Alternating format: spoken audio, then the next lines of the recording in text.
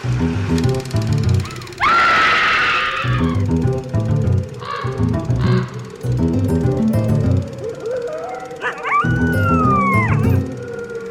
everyone, and welcome to Scream Scene, the horror movie podcast where we watch every horror movie ever made and rank them from best to worst. I'm Ben. I'm Sarah.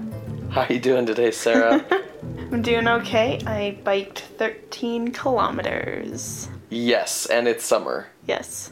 But yeah, I'm doing pretty good. How are you? I'm doing all right. We were out with some of our friends last night for a bit of a birthday get-together for me. Doing pretty good. After that, I had a great time. Not hungover? No, I'm all right. Certainly, I won't be hungover by the time this episode goes up, which will be some point in the future of these events that I'm describing now. These words come to you from the past. So what are we watching today, Ben? Today, we are watching The Student of Prague. Der Student von Prague. Again? So, we are watching a remake because the trend or desire to remake popular movies over and over again for new audiences every few years is not solely the purview of modern-day Hollywood. It is a long-standing tradition in film. We've seen a few different versions of stuff like Jekyll and Hyde before, but those were sort of cases of readapting an existing source material, in that case a book. This is a straight-up remake of the 1913 Student of Prague, which was one of our first episodes. Is that episode 2? It's episode 2. It was our very first feature film. Right. And this remake is from 1926. It is written and directed by Henrik Galeen. Now, Galeen had not worked on the original Student of Prague, which had been written and directed by Paul Wegener. But Galeen had worked with Wegener on the original 1915 version of The Golem, the one that was lost, that we did not see. And then Galeen, of course, would go on to write Nosferatu, which we have also previously covered, and then also wrote the 1924 Expressionist anthology film Waxworks, which was directed by a man named Paul Leany. Is that Lost? No, that's existing. That's a popular film. It's just not a horror film, so we never covered it. Okay, it sounds like it's a horror film. Yeah, and it gets lumped under the category of horror film due to its director and its writer and its visual style and its actors, but it's an anthology film about a wax museum, and each figure in the wax museum gets a little story, and they range from drama to comedy to thriller, but it's not a horror film. Okay. Now, this remake of Student of Prague is actually considered to be Henrik Galeen's masterpiece. It is seen as being his most important film, and it's widely regarded by critics as a crowning achievement of the German Expressionist cinematic style. Interesting. So, with that in mind, I thought it would be good for our audience to get sort of a update or recap on German Expressionism, as we've been kind of watching American movies for the past several episodes. We haven't been over in Germany since Hands of Orlac. Yeah. The last time I gave kind of an overview of German Expressionism, and was quite extensive, was in episode 5, our episode on the Cabinet of Dr. Caligari, which makes sense since that film is kind of like the film to point to for A, the first film to do German Expressionism, and B, the German film to do it so purely? Yeah, it really goes for it, and even in subsequent Expressionist films that we've watched, we've seen them kind of get more naturalistic or evolve the style. And when I gave the overview, I did focus more on early types of German Expressionism. By now, we've really seen how it's had influence internationally, especially with The Bat in episode 16. The Bat was 1926, Caligari is 1920, so 6 years. The first German Expressionist films use these geometric shapes, a lot of painted lighting, all to demonstrate the externalized view of a character's madness, sense of betrayal, etc., etc. I've talked about this a lot for the podcast. For sure. Kind of what you were mentioning earlier, Ben, from Caligari to Orlac's Hand, pointing to those two specifically because Conrad Veidt is in both of those, we see kind of a calming isn't the right word, but kind of a settling in of this style. We go from cutouts of trees to just cavernous rooms. We go to literally painting the light on the set to using actual lighting to get kind of the same effects. So even though German Expressionism is still always this reaction against realism, German Expressionism began to achieve these emotionally charged sets and moods in less artificial ways. Right, yeah. German Expressionism would continue to push for this sense of mood with using mise-en-scène to show the character's emotional state. Mm-hmm. You know, it wouldn't quite fully develop beyond that because in 1933 the Nazis would kind of squash the movement in their purges of books and other cultural artifacts for being decadent throughout the 30s. Yeah. So we're not quite there yet, but German Expressionism will continue on the road that it's already been going on. Yeah, and I think, then what you get once the Nazis come to power is the directors who fled from Germany and came to Hollywood, like Murnau and Fritz Lang and stuff, bringing then those sensibilities over to Hollywood, and as we talked about in that Caligari episode, those sensibilities kind of morphing into film noir by the time you get to the 40s. Yeah, it morphs and evolves into those styles, but the title of German Expressionism stays in pre-Nazi Germany. Yeah, honestly. absolutely. Yeah, it, by the time it evolves into film noir, it's film noir. It's a different thing. Yeah, totally. It's like Pikachu to Raichu. I was just about to make that joke, so... So, the Nazis are going to come to power in 1933, you said? Yeah. Yeah, so we're not quite there yet in 1926. When we talked about German Expressionism, originally we talked about it as something that had risen out of the traumas of World War I, which ended in 1919. So we're kind of halfway between those two extremes right now. Where's Germany at? Poor Germany. The last time I kind of talked about Germany's history was episode 4 with Eerie Tales. And with that episode, I kind of ended with the 1918-1919 German Revolution that gave Germany the Weimar Republic. Mm-hmm. Kind of after that, we have in June 1919, the Treaty of Versailles was signed. That was signed by all of the participants of World War I, with basically Germany having to sign away any kind of territories that they won during the war, as well as establishing the war reparations that Germany had to pay. And it was quite extensive what they would have to pay back. In 1920, as part of the Treaty of Versailles, the German military force needed to be reduced to 100,000 men, which meant that a lot of the corps that were disbanded were made up of volunteers. Mm-hmm. So suddenly you have all of these people who had volunteered for the war told to go back home. Now they have nothing to do but feel resentment about about the situation that they're in. Yeah. Which led to quite a few coups and uprisings against the government. In 1918, as part of the revolution that created the Weimar Republic, the Communist Party of Germany was created. In 1919, the Communist Party had attempted a coup. It failed. And then one of the biggest examples of these many coups is in March 1920 was the Kapp Putsch. So Wolfgang Kapp, he led a coup on Berlin.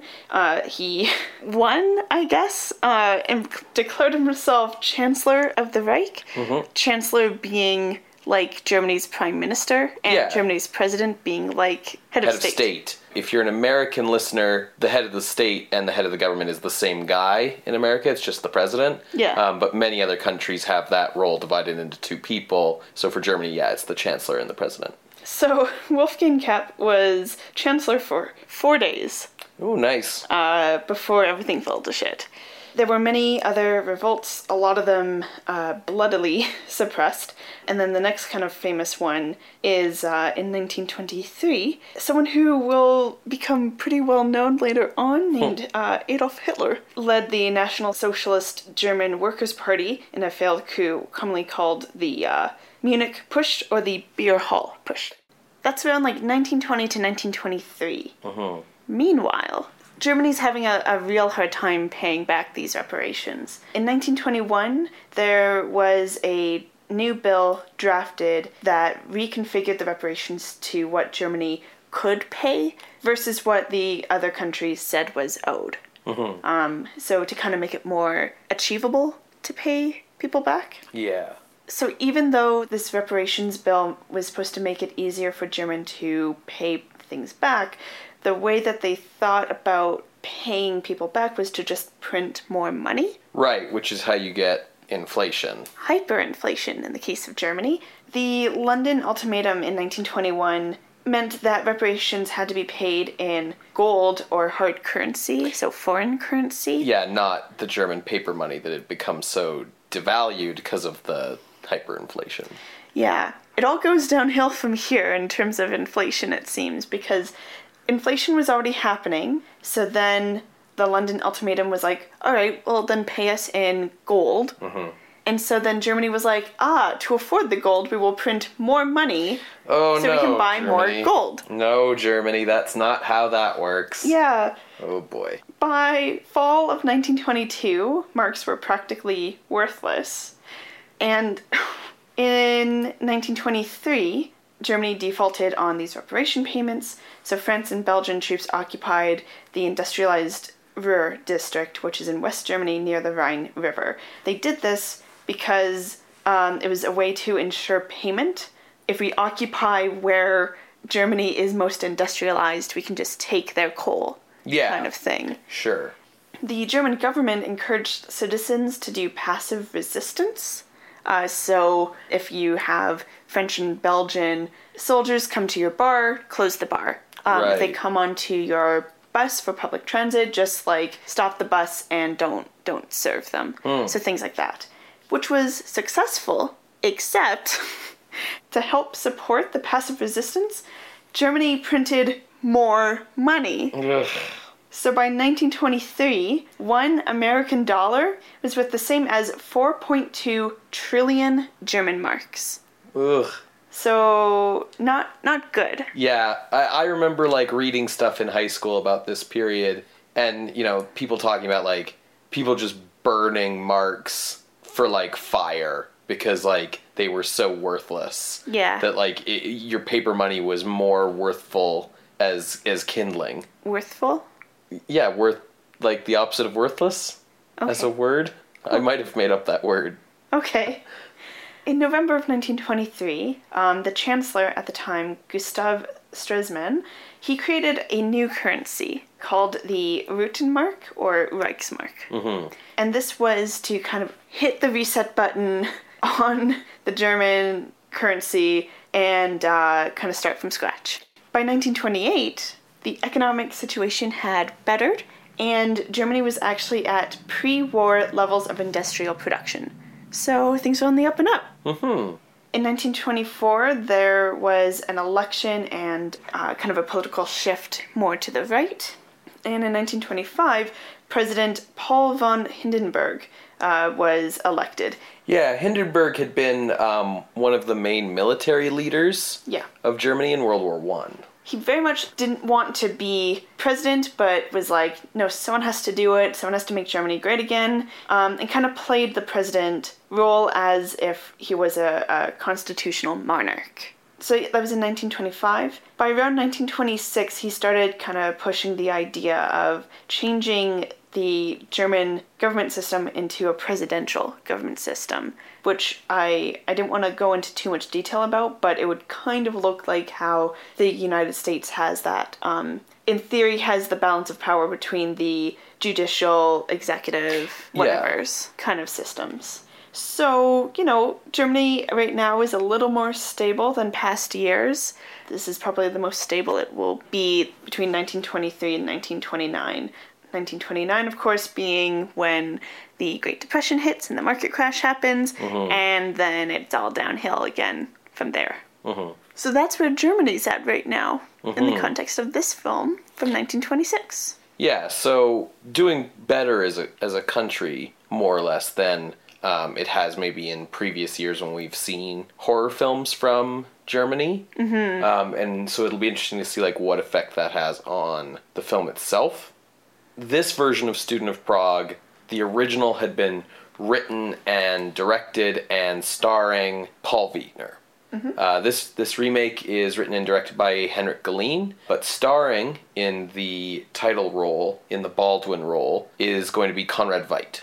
We last saw Veidt in Hands of Orlac 2 years earlier, and since then he has appeared in 7 more films, including the drama Carlos and Elizabeth, as well as the aforementioned anthology Waxworks, directed by Paul Lenny, and then also the dramas Count Kostia, Destiny, Fiddler of Florence, Should We Be Silent, Flight in the Night, and The Women's Crusade.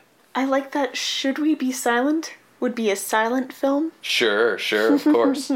Student of Prague would end up being Veidt's last film in Germany for a time, as Waxworks director Paul Lenny would be invited by Carl Laemmle to come to America to direct films for Universal Studios, and he would end up bringing Veidt along with him, where he would largely serve as Universal Studios' replacement for Lon Chaney in films like 1928's The Man Who Laughs and 1929's The Last Performance.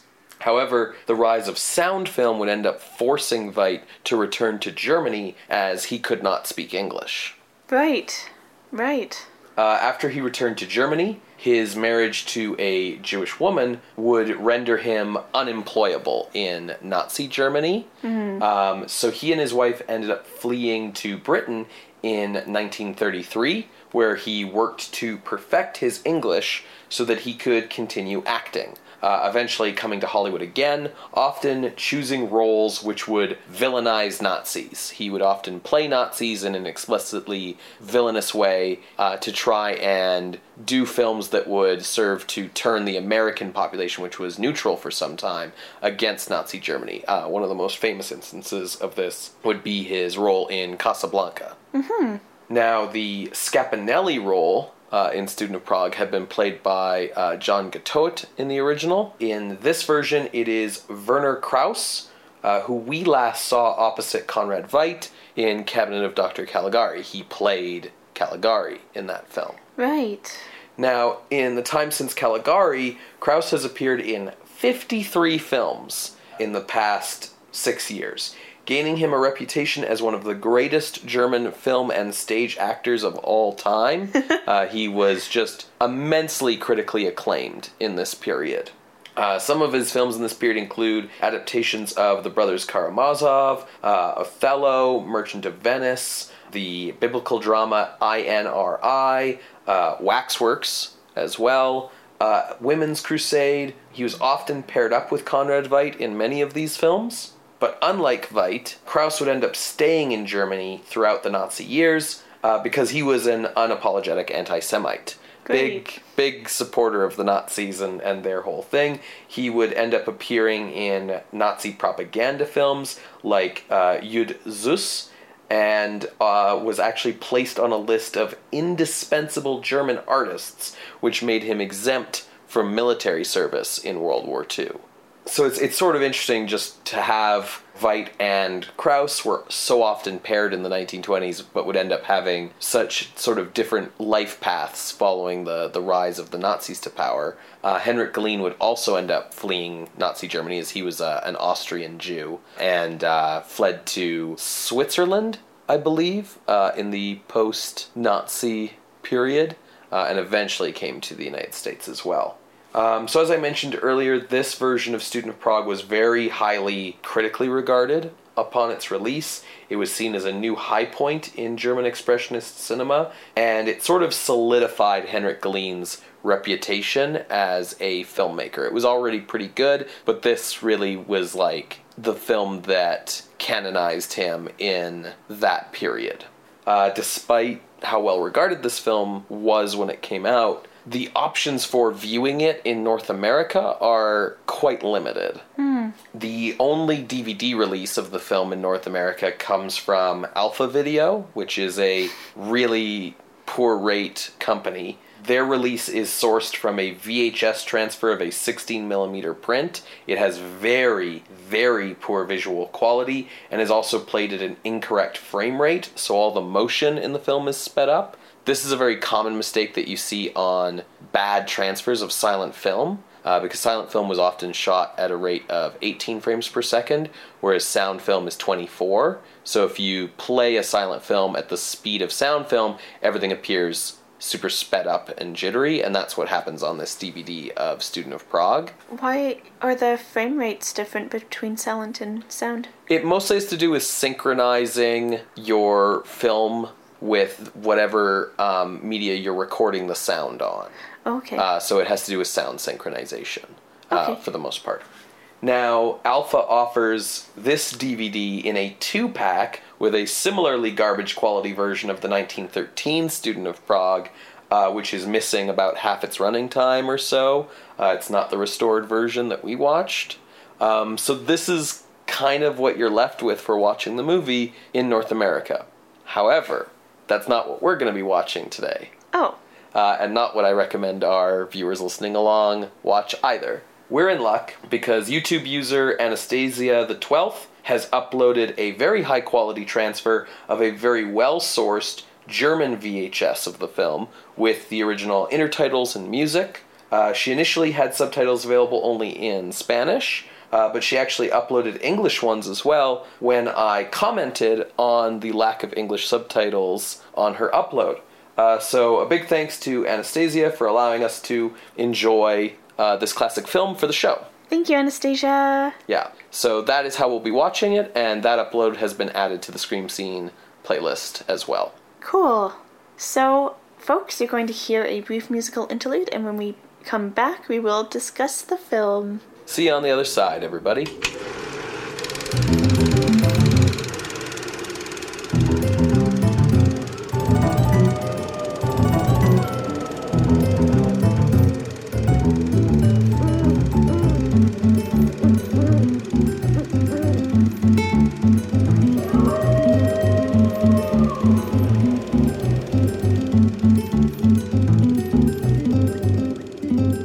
Welcome back to Scream Scene. We just finished watching the 1926 remake of Student of Prague starring Conrad Veidt, and it was pretty dang good. Yeah, it was a great movie. Yeah, it was a very well done remake in terms of using new techniques to tell the same story and improving on that story. Definitely. Yeah, I really enjoyed it. One of the joys of this podcast is when we can watch a movie we've never seen before and really enjoy it. Yeah, and to see the evolution of Conrad Veidt's acting a little bit. Honestly, like, we're seeing snapshots, really. Like, he's producing, like, he's involved in, like, 20 films a year or something like that. But, yeah, he just keeps getting better and better. There's also just the evolution of film, right? I mean, the last time we saw Student of Prague, that was our first feature film that we saw for the podcast. And, you know, to go from there to here, right? Yeah. The plot's pretty similar in the broad strokes to the original. I think, for the most part, like, scene for scene, they match up pretty well. But within those scenes, there are some differences, and also we shouldn't assume that listeners have listened to episode 2. So let's do our plot summary. Sure. So once again, Baldwin is a student in the city of Prague in 1820, and he is the best fencer in the city. And the film starts with sort of a gathering of students, and they're having a great time, except for Baldwin, who's mopey because he is poor. And so far, this is pretty similar to how the original opens. The first kind of change, I would say, from the original is one that I really appreciated, where we again have Ladushka, who, in this version, I read more as just kind of being poor than being explicitly ethnic. A lot of the things that coded her as being kind of an ethnic poverty character weren't in this film so much, but she was still clearly like a poor girl. Yeah, totally. So she's flirting with a lot of the students, and some of them are getting a little too handsy and violating, you know, her personal space. And so Baldwin and this other student end up in a duel, Baldwin coming to her defense. Actually, no. He doesn't come to her defense. He comes to his own defense. This is true. Yeah, that's a good point. Yeah. That's a very good point to make, in fact, yes. So a student rips Ladushka's dress, and she's, like, really upset about it. And he's like, oh, don't worry about it. Baldwin, we'll buy you a new apron. And of course, Baldwin's just finished his big speech about how he has no money. Yeah, and so he, like, comes over and he's like, I challenge you to a duel. Yeah, you're right, though. Like, it's ostensibly over this incident with Ladushka, but you're right, and it's a good point to make that it is basically to defend his own honor. But it is the moment that Ladushka becomes infatuated with him. Right, so she has, like, a stronger motivation for this, and also we actually get to see Baldwin fence, which was one of my complaints about the original, was that it was something that was only talked about but never shown. Mm-hmm. So we get this dueling scene, we see that Baldwin's a great fencer, and after that's over, he runs into Scapinelli, and once again they have the exchange where Baldwin's poor, and he wishes that he could find a rich heiress to marry, and Scapinelli's like, oh. And then we get another change.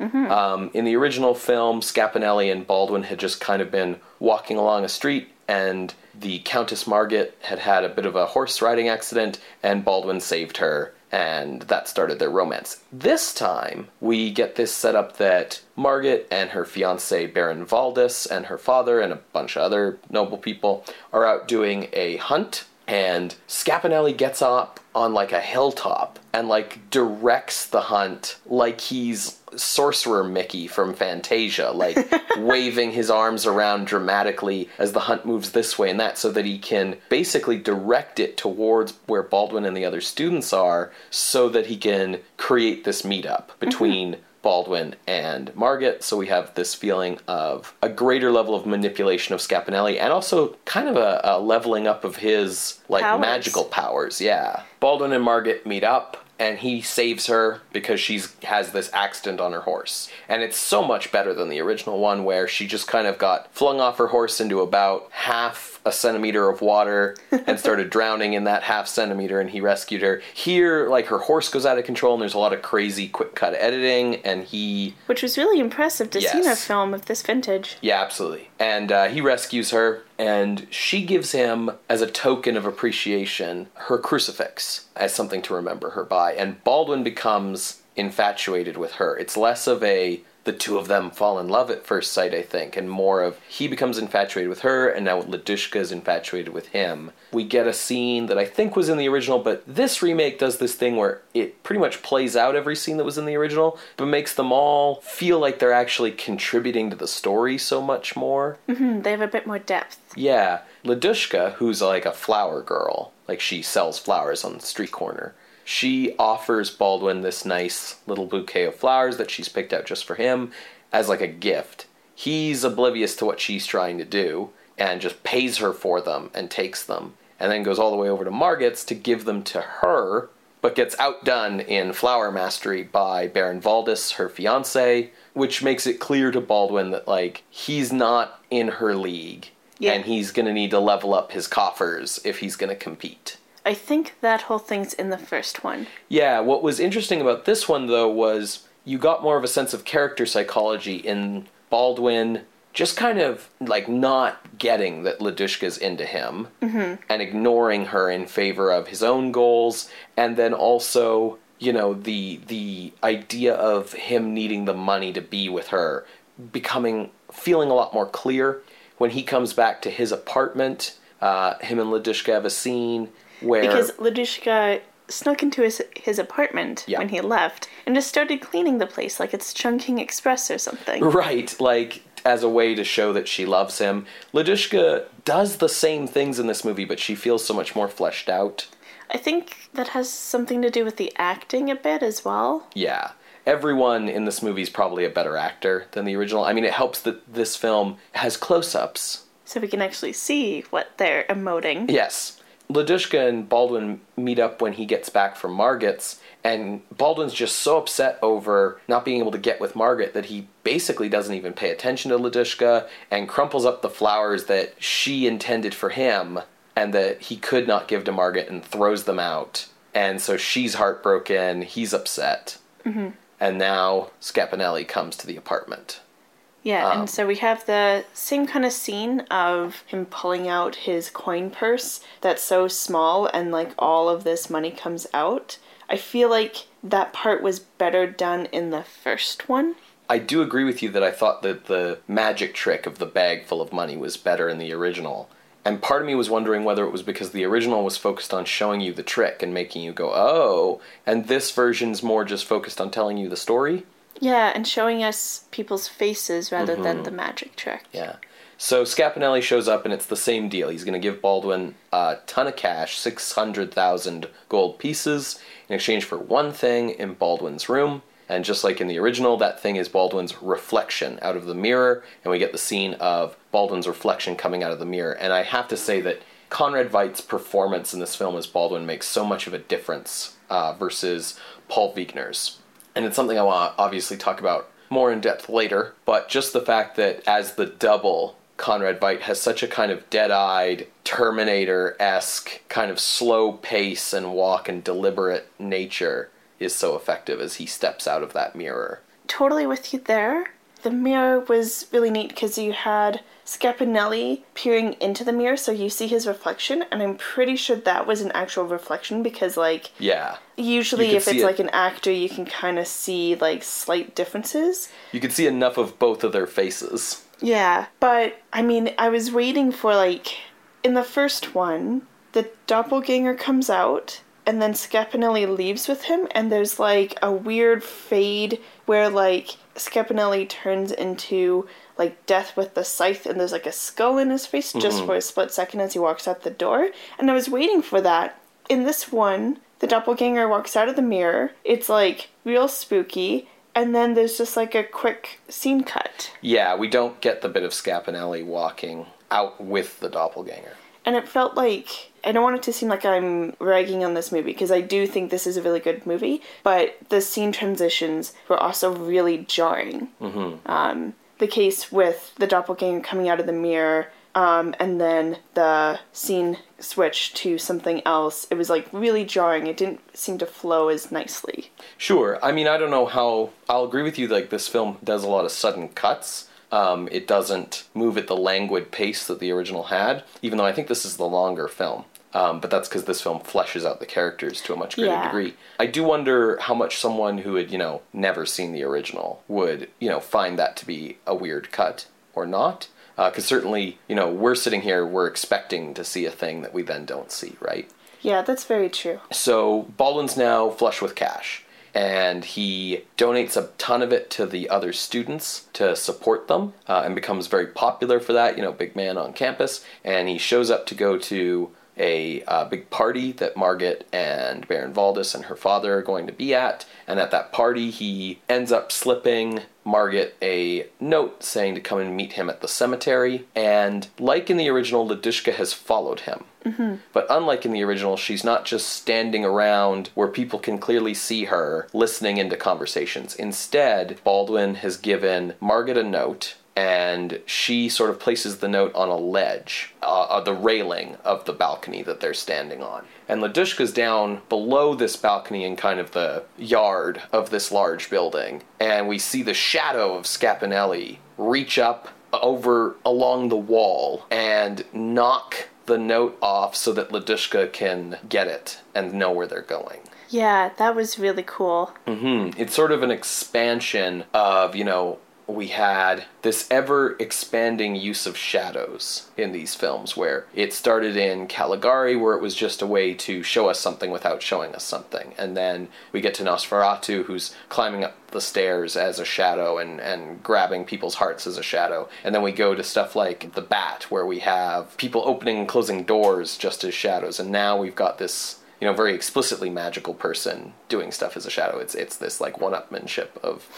shadow monsters. Baldwin and Margaret go to the cemetery. Baldwin's double creeps on him during this. Yeah. And Ladushka gives the note that she's got to Baron Valdis, and that's how he finds out that, Baldwin and his girl have been getting together. And he's pissed off about it, and it leads to the two of them arranging a duel. Very similarly, and this is sort of interesting to me, was that in this version, Valdis is just sort of offended by Baldwin and confronts him. But it's Baldwin who calls on the duel. Egged on by his friends.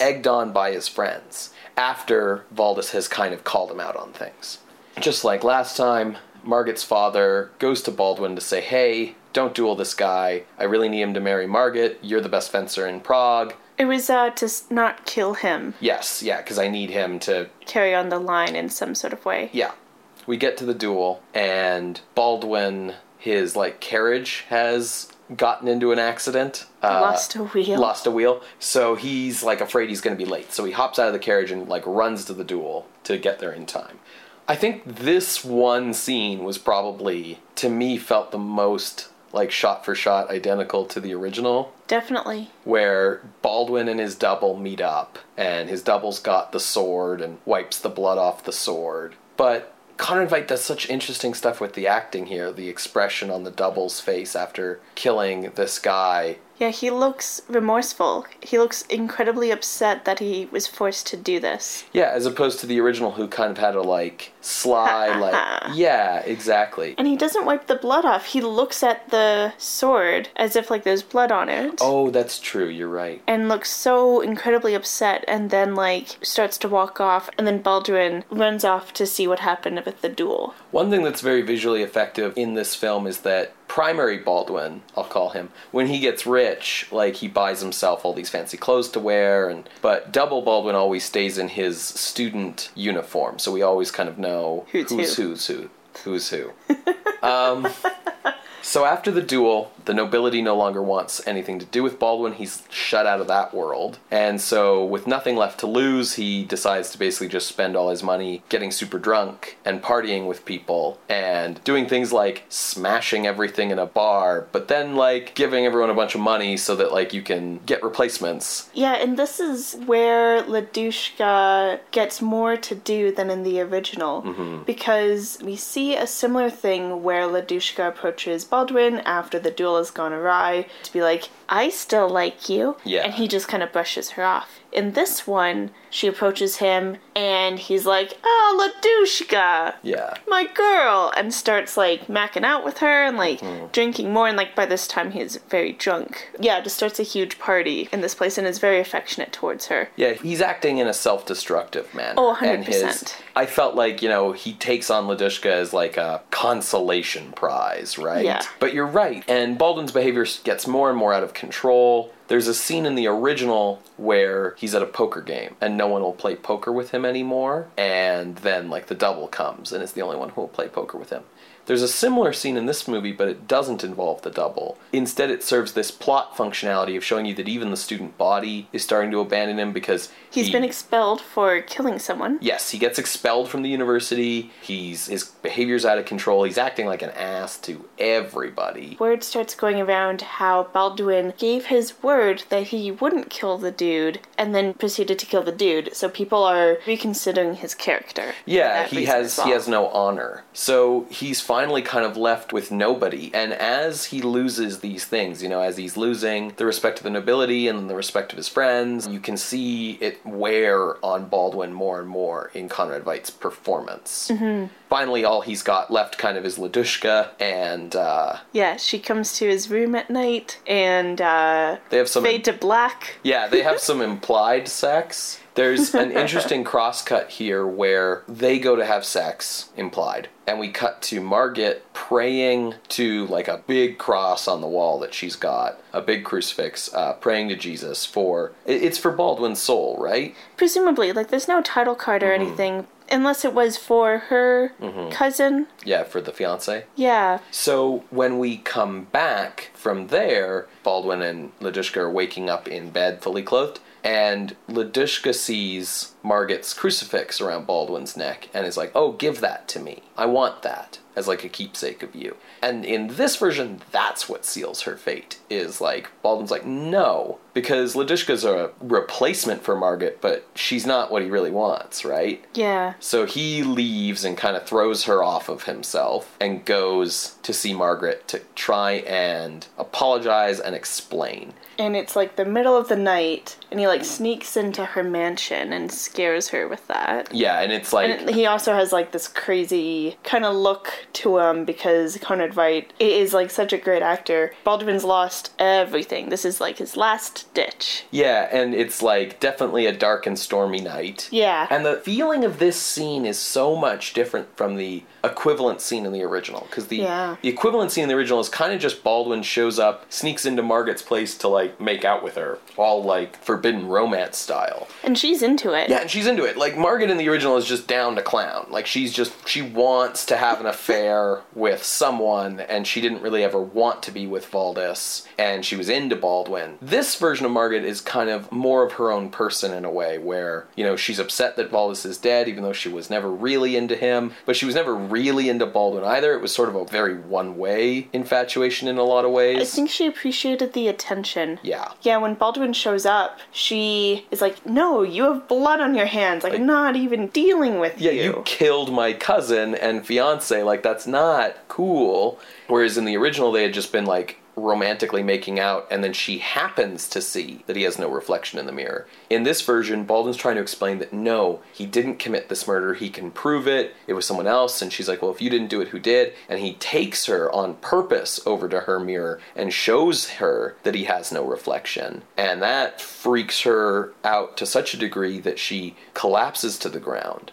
And that's when his double shows up. Yeah. There's very little title cards in the movie as a whole, and the double sort of approaches to Baldwin. It's a very creepy, spooky scene in the darkness, and the double kind of gestures to Margaret, and then there's an amazing shot where it's a close-up on the double, and they do a vertigo shot. Yeah. Which I had never seen. Like, I had no idea that a movie in 1926 had done this shot. If listeners aren't familiar with what the vertigo shot is... It's the shot where it's either a zoom in or a static frame on the person, but then the background moves, right? Yeah, what it looks like is the person in the shot stays exactly the same in the shot, and it looks like the background's moving around them. The way that you accomplish that shot is you move the camera and zoom at the same time, but in the opposite direction, so that your subject stays the same, but the background does this weird disorienting thing behind them. And it does that, and he suddenly is over by the door. He's shifted position, and he rings the bell for the servants. Like, the way I interpreted this scene was that Margaret has died of a heart attack. That she saw the lack of the reflection and died. And that Baldwin's double is now going to frame him for the murder by calling the servants in while Baldwin's in the room. Baldwin pieces from the house, and he's running from his double now, and there's this amazing sequence of Baldwin running full tilt away from this double down a road as the double just walks calmly after him, but Baldwin never manages to, like, get any further away from the double. Would that be another use of vertigo stuff? I'm not sure. The way it was framed, where the camera was kind of looking down on the two of them and we could see the road moving, I wasn't sure if they had the road on some sort of treadmill I thought that thing. too, yeah. But it's a really cool, effective shot. And now we get the sequence, you know, where it's Baldwin trying to escape his double, and no matter where he goes in town, the double's approaching him from out of shadows and doorways and around corners. Yeah, at one point, Baldwin goes through a gate and is, like, holding it shut. And it's like an iron gate, so you can see through it. And the double just walks through the gate. Yeah, and it's really well done. Yeah. Because it doesn't look like... It doesn't have that see-through look of double exposure that you get from, say, when people walk through things like in Phantom Carriage, for example.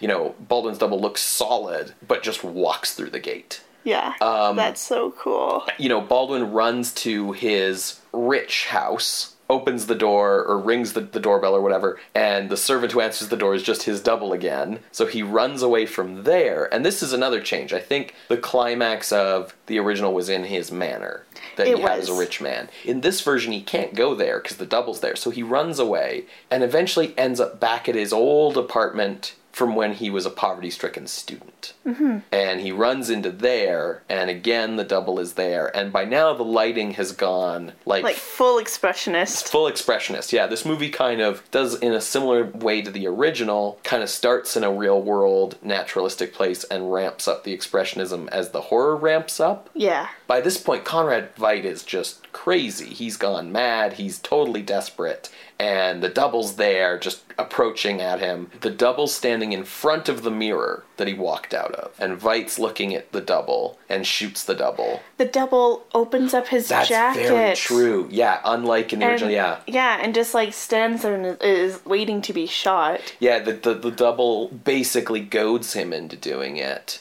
You know, like, this is the point. This is what the goal of all of this was, to get you to this point. And that's very clear in this version. When he shoots the double, the mirror crumbles behind him, like, because, like, it's like the mirror got shot. Yes. And we get, like, this amazing reaction stuff with Conrad Veidt being like, I see my reflection again, and some really neat shots. But then, of course, like in the original, he's shot himself. This version of the film has a different kind of framing structure to the original. The original was framed around these quotes from this obscure poem. And Wasn't that Avenging Conscience? No. It was the poem about, like, how you can't escape yourself and blah, blah, blah. Okay. I might be sad, but I'll never be lonely because I'm always with myself and blah, blah, blah. It's there. This is framed with, like, an opening shot on Baldwin's grave. Yes. And then is ending with that shot as well. Yeah, and what's different there is the original had the double sitting on Baldwin's grave, because that was a line from the poem that they were framing the original with. This version, it's just the grave. Whereas the first one was like, this is a romantic drama. Just kidding, it's a horror film. This is like, no, dude's going to die. Mm-hmm. You know this going in. Yeah. So it has like this feeling of dread throughout the rest of it. The other thing that's different about the ending is Scapinelli doesn't show up again. Right, yeah. He shoots himself and then we just cut to the grave. That's right. My opinion is that, you know, even though in many ways this is the same movie, in a dozen or so small ways, some of which we've already elucidated, this improves on the original in almost every scene. As far as I'm concerned, this is the better film. I agree this is the better film.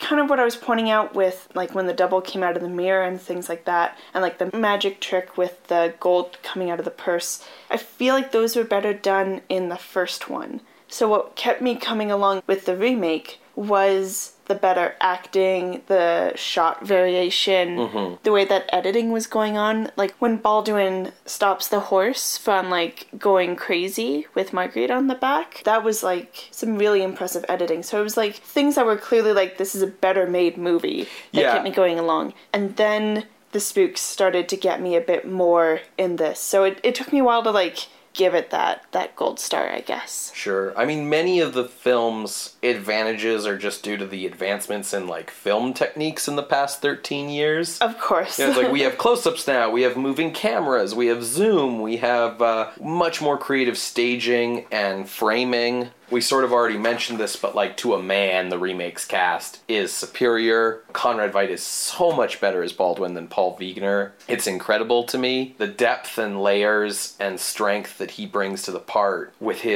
the control he has of his body and his expressions and his eyes, it's enough to give the whole character a different atmosphere. Yeah, I found his performance as the doppelganger gave a whole nother layer to that character. Absolutely, yeah, it's a very different feel. Yeah, in the original, it definitely felt like this unrelenting force that's really just there because he really just wants to fuck up your life. Mm-hmm. In here, we see, like, these moments of, like, remorse, and, like, every time he shows up, he's either, like, acting like a puppet, looks incredibly upset at being forced to do things he doesn't want to do, and then when Baldwin's running away from the doppelgangers coming out of the woodwork and everything, and he gets to his manor and his doppelganger opens the door, doppelganger looks infuriated, just furious, and, like, slams the door.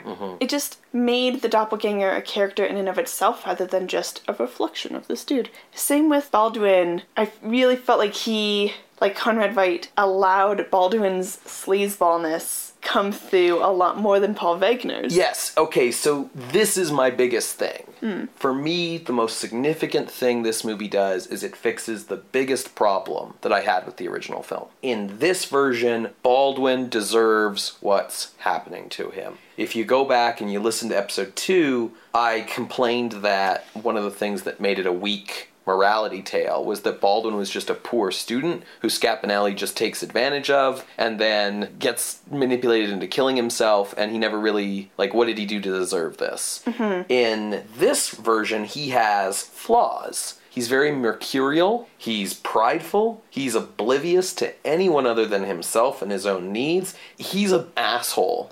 The changes in Baldwin's character and the changes you brought up in how the double is portrayed, for me, like, changes the central message of what the story is about from the original kind of being about a fear of losing control over your life because this guy's running around and fucking with it and nobody believes you, to this film saying, this was a story that to me, every step of the way on the writing and the visuals was saying, you cannot escape yourself.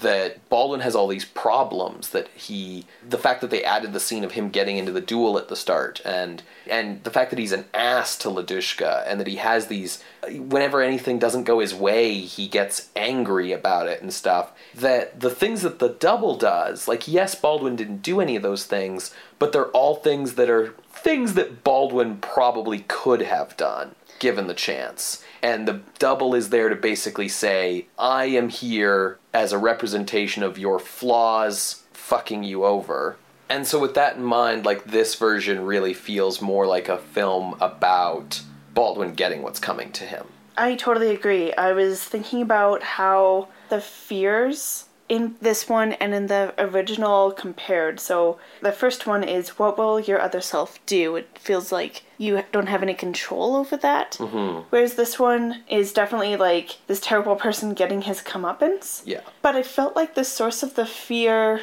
was best demonstrated by what the doppelganger was afraid of. Mm. What will the devil make me do? Okay. He very much feels like a puppet. Mm-hmm. And a big part of why I think of him, of this, like, imagery of the puppet or marionette is because when it's after Baldwin is, like, rejected and he's in the bar being a real ass and, like, this dude comes in to sell his wares and it's just like party toys. And the first thing that Baldwin picks up is a little puppet, a little paper puppet. Yeah. And I think there's, like, a thematic thing going there for sure.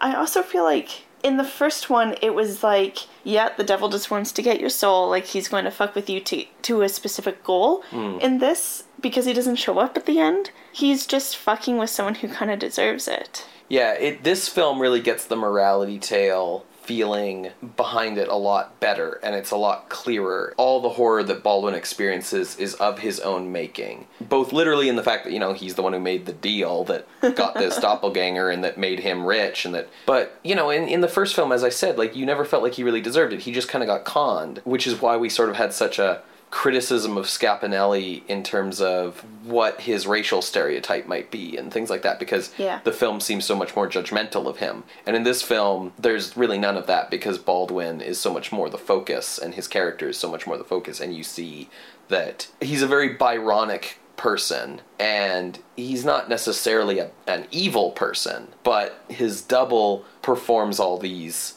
evil acts that are entirely sort of within keeping of Baldwin's flaws, I think. Yeah. The plot of the film is near identical, but the tone is such that this doesn't feel like, you know, the romantic drama with a supernatural twist. This feels like a psychological character study.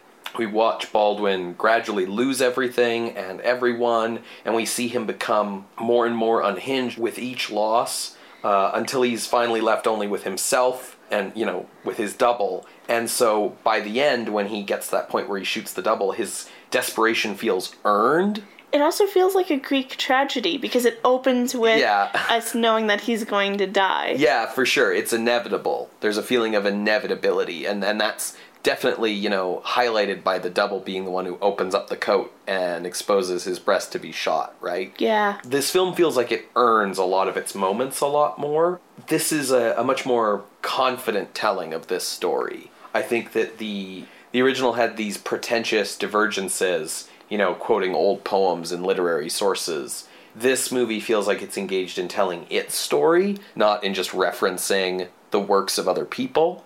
We had talked about this in a very early episode where horror films, because they were so new, they wanted to pair themselves with, like, acceptable works of art, like literature. And that's why we kept seeing, like, these Poe adaptations and things. Whereas this is 13 years since the very first horror feature film. Yeah. It's been a few years since German Expressionism was a thing. Like you said, it is way more confident in what it's doing, and I think it has a reason to be. For sure. I mean, character motivations feel so much clearer and better integrated into the story. Like, Ladushka has gone from just being kind of an instrument of the plot to feeling like she's a character in her own right, even though she basically still does the same things. Yeah. Margaret's character, I really love that they give her this Christianity belief because, like we said earlier, she feels like an independent person. She doesn't just feel like she's there to fall in love with Baldwin. She sort of is reacting to the world around her according to her psychology in a way that makes sense. The thing that I was thinking about was, of course, some of this complexity might be due to the higher expectation for narrative and thematic content in 1926 as opposed to 1913. Yeah. Right? But I also wonder how much a lot of what we've been talking about is due to the fact that Baldwin's no longer being portrayed by the film's author, so he's now allowed to have this more flawed and intriguing characterization, like... You know I love Paul Wegener. Yeah. He's not as skilled an actor as Conrad Veidt. No. He is not able to portray the range of emotions and of madness. In the first Student of Prague, Wegener is very much like, I'm a student. I'm sad that I'm poor. I'm getting money. I'm in love. But there's a guy following me? Why does he keep following me? I'll shoot him. I'm shot myself. I'm dead. Yeah. Whereas Veidt has even just like these very subtle... I swear to God he must be able to like flex individual muscles on his forehead. Yeah, absolutely. Like, it is so impressive. He's got such control over every movement that he makes. And like we saw that control in Orlak's hand. For sure. But here it actually is paired with a good plot. Sure. The reason I brought up Wegener playing Baldwin but also being the writer and director of the original is some of the differences that I see is like, you know, in the original, Baldwin was a great guy and just had shitty stuff happen to him. Wegener was like 40 when he played Baldwin in the original, so he was basically playing a younger man who's a dashing swashbuckler who gets a countess to fall in love with him, and like in that original version, like she just wants to have an affair with him. So I sort of identified it as like, in the original, there's a little bit of, like, Paul Wegener gets to be, like, a young, dashing gentleman who has an affair with a rich woman who's totally into it. Whereas in this version, there's so much more complexity added in, and so much more psychological depth and drama, and these negative factors added into all these characters that felt like, yes, it's because it's a later movie and we have better actors and all this other stuff, but we're also not feeding into anyone's ego. So one thing I did want to talk about was, what did you think of the special effects in this film? Because I remember being very impressed by the effects in the original. I sort of felt like the effects in this movie were like just as good as the original, and maybe even better in places. Certainly deployed more creatively.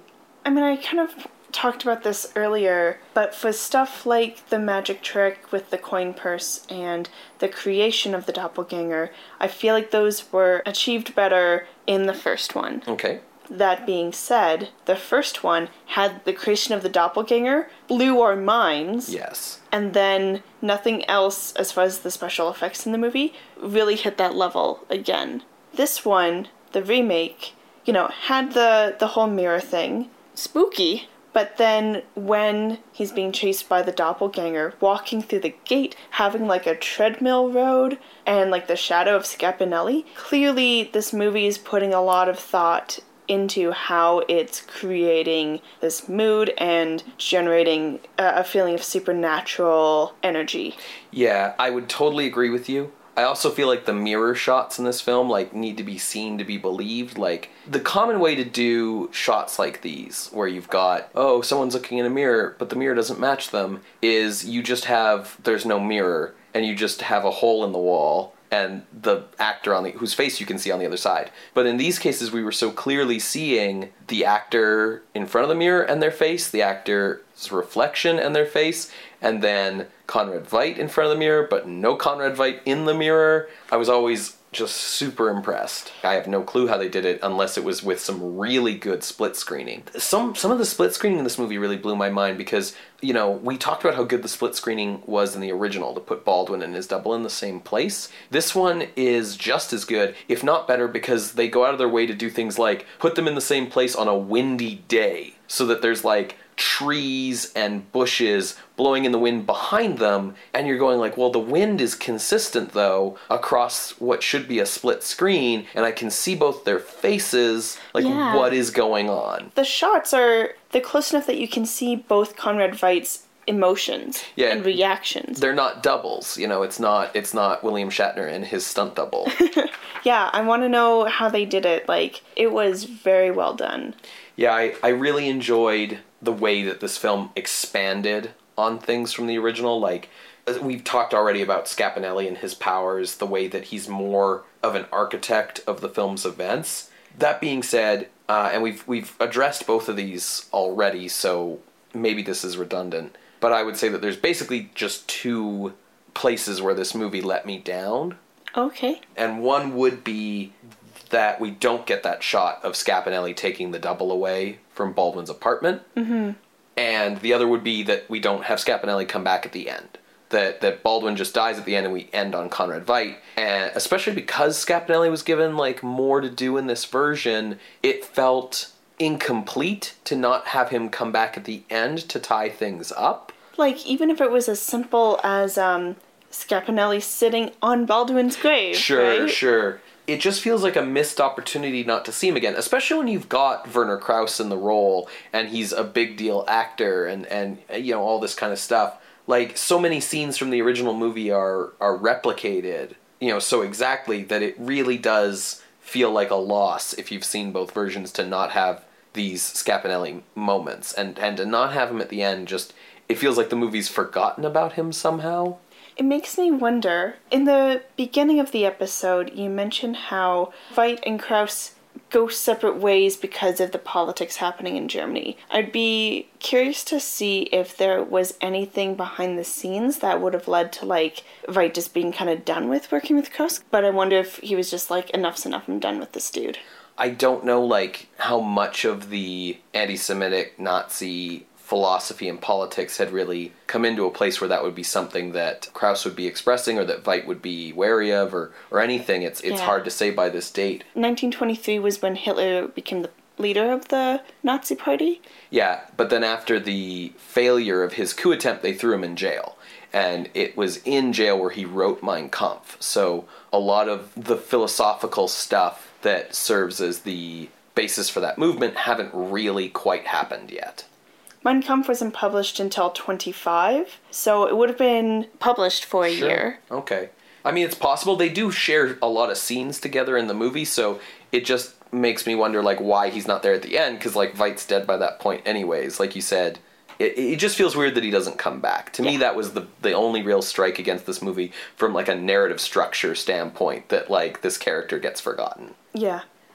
So, to move into ranking, it's very easy to just, like, directly compare this to the first movie, like we've been doing. I think I can confidently say we agree that this one should go above the first Student of Prague. Yeah. If you're directly comparing it, we've said it before in this episode, this is an improvement, therefore it should go above it. So sitting above the first Student of Prague is Orlacs Hand, and I would put this Student of Prague above Orlacs Hand because you still get that descent into madness. In Student of Prague, it's not as, like, intense as in Orlacs Hand. No. Because Orlacs Hand was so concerned with showing the descent into madness rather than the plot, whereas this one is like, no, here's a plot to go with it all. The thing about it is, it's not as intense as Orlacs Hand, but it's better integrated. Yeah. Like, the descent into madness and the plot happen hand in hand in this film. In Orlacs... In Orlacs Hand, the descent into madness is a thing that happens, and the plot happens, but they're not really related to each other that greatly. So I would put this Student of Prague above Orlacs Hand. Yeah, I would agree with you. Now it's being compared to Phantom of the Opera. Sure, so Phantom of the Opera is better. Yeah, I was really trying to think about it. I'm willing to give this movie a bit of like a boost, like just to show my own bias, because it's German and it's working with German Expressionism. Yeah. Whereas Phantom is just using German Expressionist things in an American film. Mm-hmm. But honestly, I think Phantom was more chilling to me. Phantom is, what it does well is it starts the creepy atmosphere early and never lets it go. Yeah. Even in scenes where we're watching the ballet or the opera or the masquerade ball, we don't sit on those things so long that we forget that we're watching a scary movie. Student of Prague is very good, but it does have that pacing problem of occasionally we stop for like a society dance ball and we kind of forget about that this is a spooky movie for a bit, or we stop for, you know, the hunt and we forget it's a spooky movie for a bit, or we have the party scene with Baldwin spending all his money and we forget it's a spooky movie for a bit. And all those scenes accomplish plot goals, but the atmosphere of the film kind of dips out a bit. So yeah, I would put this below Phantom of the Opera, above Hands of Orlac. Cool. We are agreed. Excellent. Nice and simple. No long debate this week. So going in on the list at number 5 is Der Student von Prague from 1926, directed by Henrik Galeen. Great. So if you would like to see this list, you can check out our website, screamscenepodcast.tumblr.com. There you can also find our playlist and watch the films along with us. You can find an Ask box where you can submit appeals or suggestions. You can also submit appeals or suggestions or general comments if you want at our email, screamscenepodcast@gmail.com, and on Twitter @_screamscene. We update every Wednesday. You can subscribe to us on iTunes and find us on SoundCloud as well. And we would love it if you could leave us a review on iTunes, since that's how other people can find our podcast. What are we watching next week, Ben? Well, do you remember earlier in this episode I was talking about the director Paul Lenny and his film Waxworks, and how that was impressive enough that Carl Laemmle invited him over to the States to make movies for Universal Studios. So the first film that he made for Universal Studios was The Cat and the Canary from 1927, and that's what we'll be watching next week. It's another one of these American comedians have to spend the night in a spooky house. Explicitly, this is the movie where you have to spend the night in the spooky house to get your inheritance trope comes from, but because Lenny's directing it, it has a lot of spooky German expressionist style to it. Cool. Well, I look forward to it. We'll see if it's as good as The Bat. Yeah, absolutely. Well, thank you for listening, creatures of the night. We will see you next week. Bye. Bye.